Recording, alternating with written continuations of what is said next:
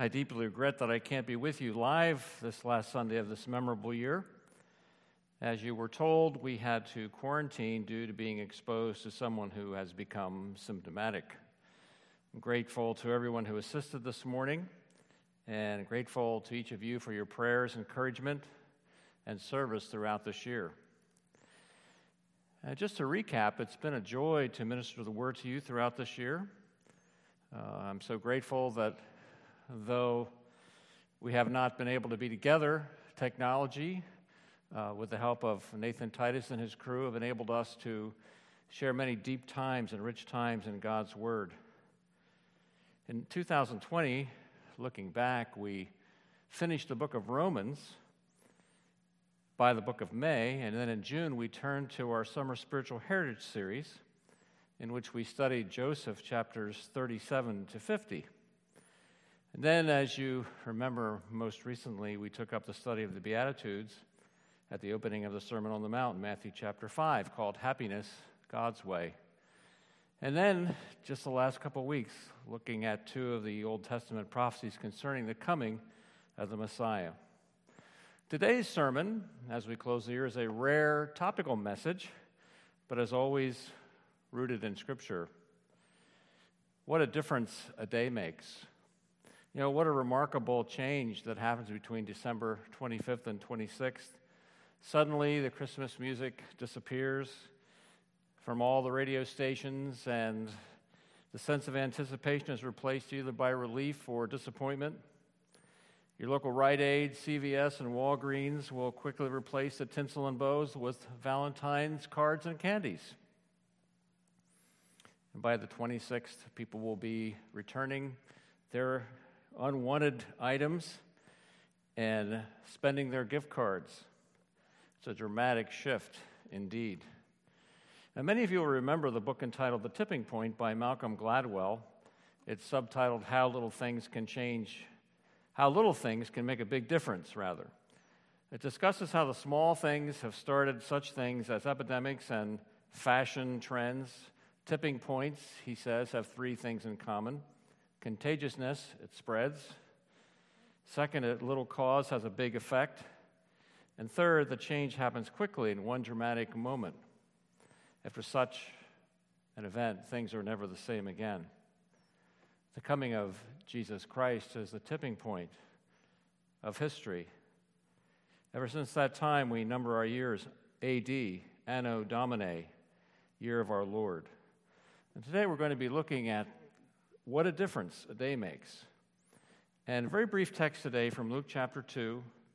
It'll be familiar to you because we have heard it read several times over the last couple of weeks. Luke chapter 2, verses 10 and 11. This is God's holy word. The angel said to them, "Fear not, for behold, I bring you good news of great joy that will be for all the people. For unto you is born this day, today, in the city of David, a Savior, who is Christ the Lord."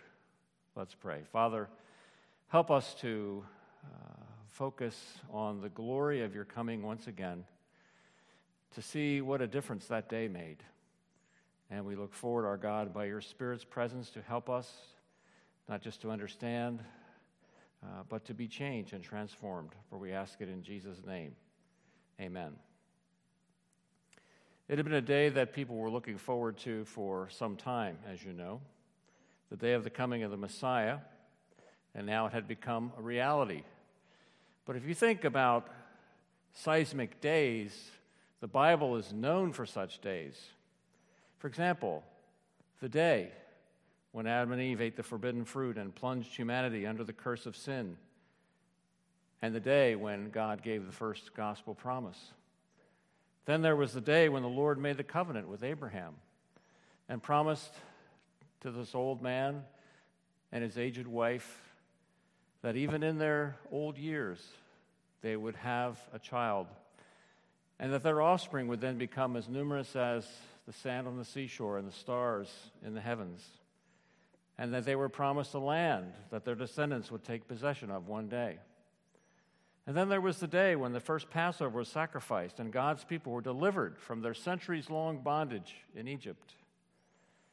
And then there was the day, a single day, when the people of Israel passed through the Jordan River, when the waters were parted and they crossed into the promised land, that land promised to Abraham hundreds of years earlier. There was a very important day every year in the Israelite calendar. It was known as Yom Kippur, the Day of Atonement, the day when the high priest would enter the Holy of Holies to offer a sacrifice for the atonement of the people's sins. But this day that the shepherds were told about, seismic indeed. This day, today, in the city of David, there's been born for you a Savior who is Christ the Lord. Though we can not identify the exact day, there was a date. You could have circled it on your calendar. This was the D-Day that the prophets wrote about, as we've seen over the past couple of weeks. This was D-Day of the rescue mission for humanity. And who came? The angel said, a Savior. He was the one who came to save his people from their sins, thus his name, Jesus. He was the Christ. He was the anointed one. He is the messianic king promised to David.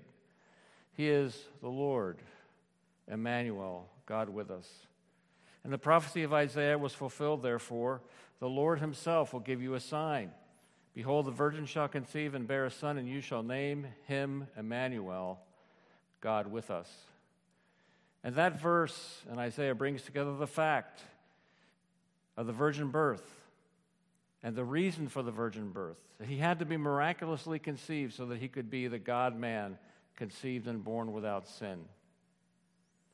If he had a sinful nature, then he could not have been our substitute. If he could not have been our substitute, then he could not be our Redeemer. If he was not our Redeemer, we would have no forgiveness. If we have no forgiveness, we have no hope. That's why that day was so important. In terms of his nature, Augustine said, man was added to him, God not lost to him. He emptied himself not by losing what he was, but by taking to him what he was not. And G.I. Packer says, the Almighty appeared on earth as a helpless human baby, needing to be fed and changed and taught to talk like any other child. The more you think of it, the more staggering it gets. And George Whitefield, Jesus was God and man in one person, that God and man might be happy together again. And his identity, his arrival on that day, was confirmed by his life and ministry. They were so great and so many. John wrote in the 21st chapter, Jesus did many other things as well. If every one of them were written down, I suppose that even the whole world would not have room for the books that would be written. And his identity was confirmed by innumerable life-changing days in the lives of people he met. That single day led to many other life-changing days. There was the woman who was already suffering the prejudice of those who looked down on her because she was a Samaritan. But added to that the shame of having 5 husbands and now living with a man who was not her husband. She came to draw water one day, and there she met Jesus. She met this man who knew all about her, but a man who was more than a man who was more than a prophet, a man who was the promised Messiah, the seeking Savior, seeking a lost sheep. It was a day that changed her life forever.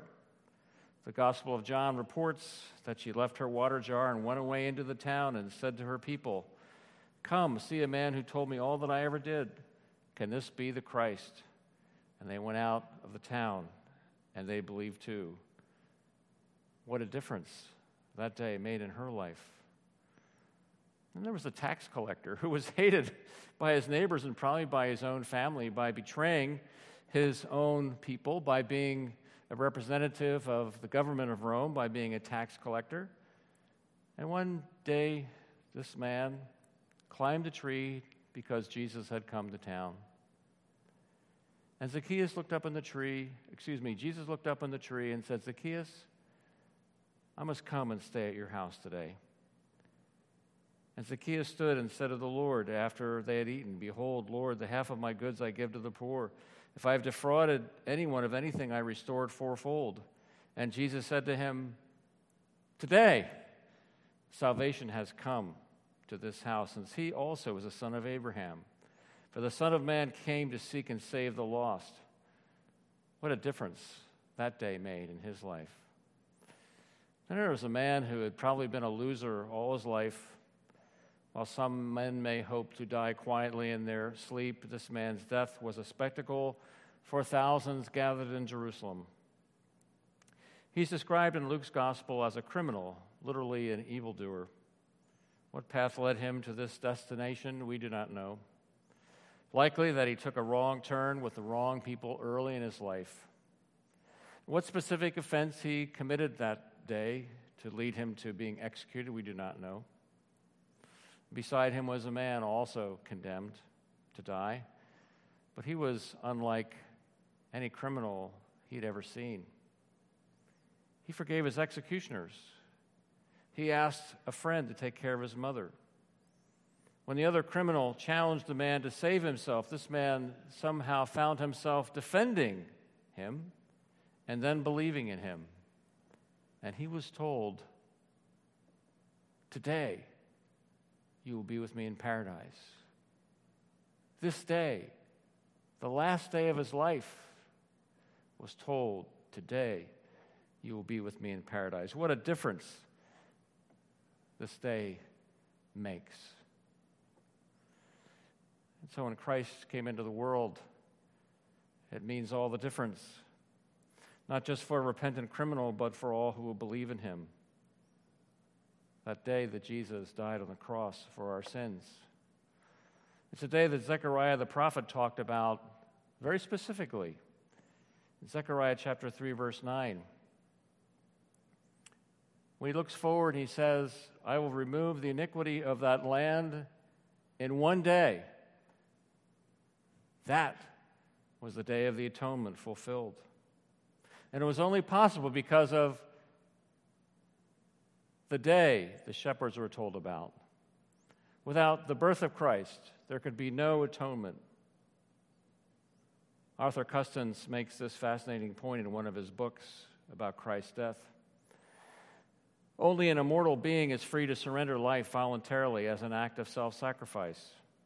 All acts of human self-sacrifice made by mortal creatures constitute only a choice of the time of dying for death must come sooner or later in any case. Every purely human sacrifice is, after all, only a premature death, a shortening of life.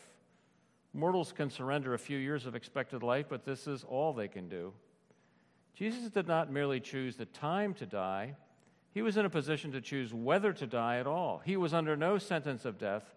That's why the psalmist explains that no ordinary man can by any means redeem his brother, because he's under the same sentence of death.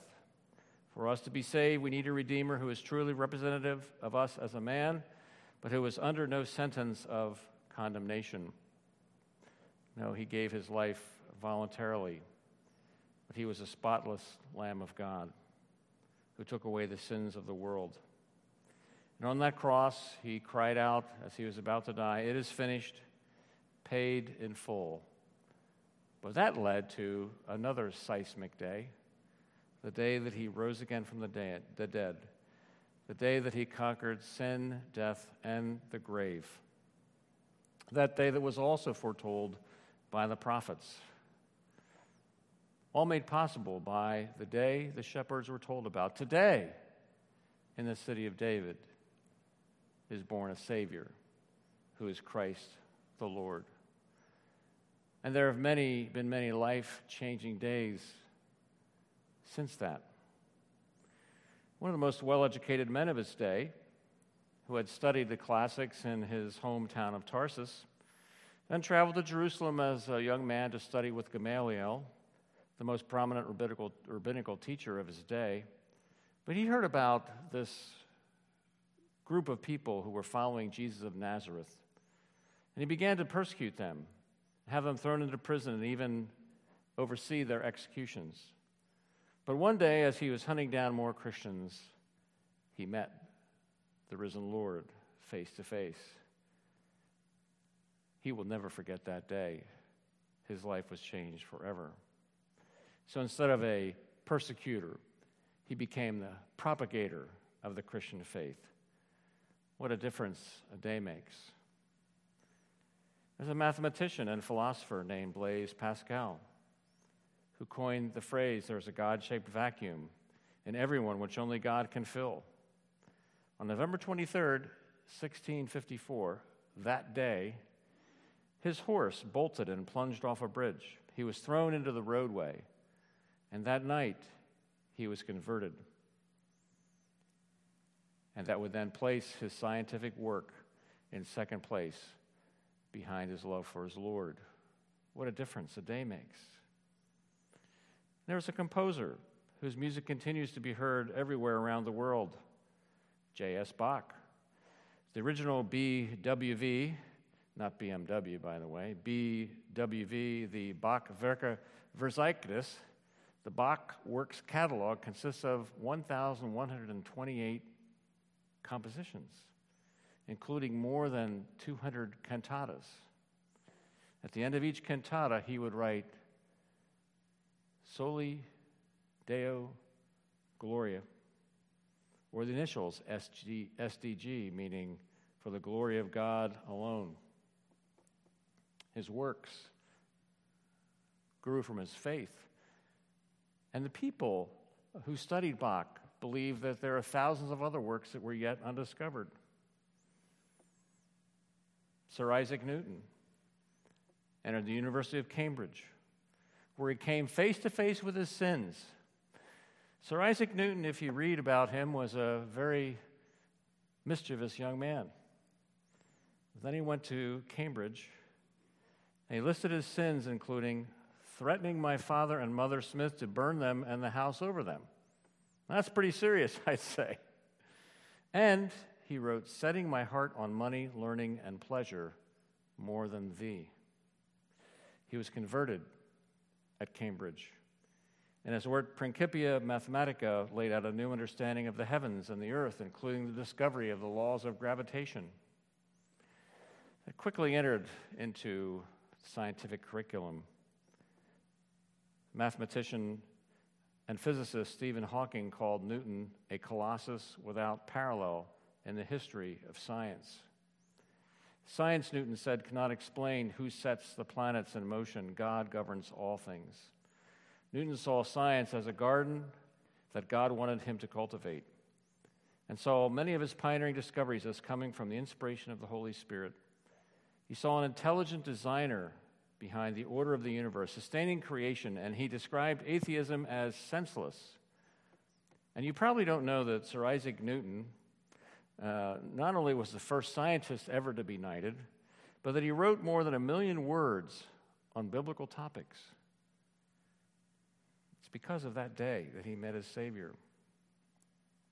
And then a writer, formerly a skeptic, but then was surprised by joy when he believed in Jesus Christ. C.S. Lewis became one of the most influential advocates for Christianity in the 20th century. He writes, you must picture me alone in that room at Magdalen, night after night, feeling whenever my mind lifted even for a second from my work, the steady, unrelenting approach of him whom I so earnestly desired not to meet. That which I greatly feared had at last come upon me. In the Trinity term of 1929, I gave in and admitted that God was God and knelt and prayed, perhaps that night the most dejected and reluctant convert in all England, and yet he titled the story of his conversion, Surprised by Joy.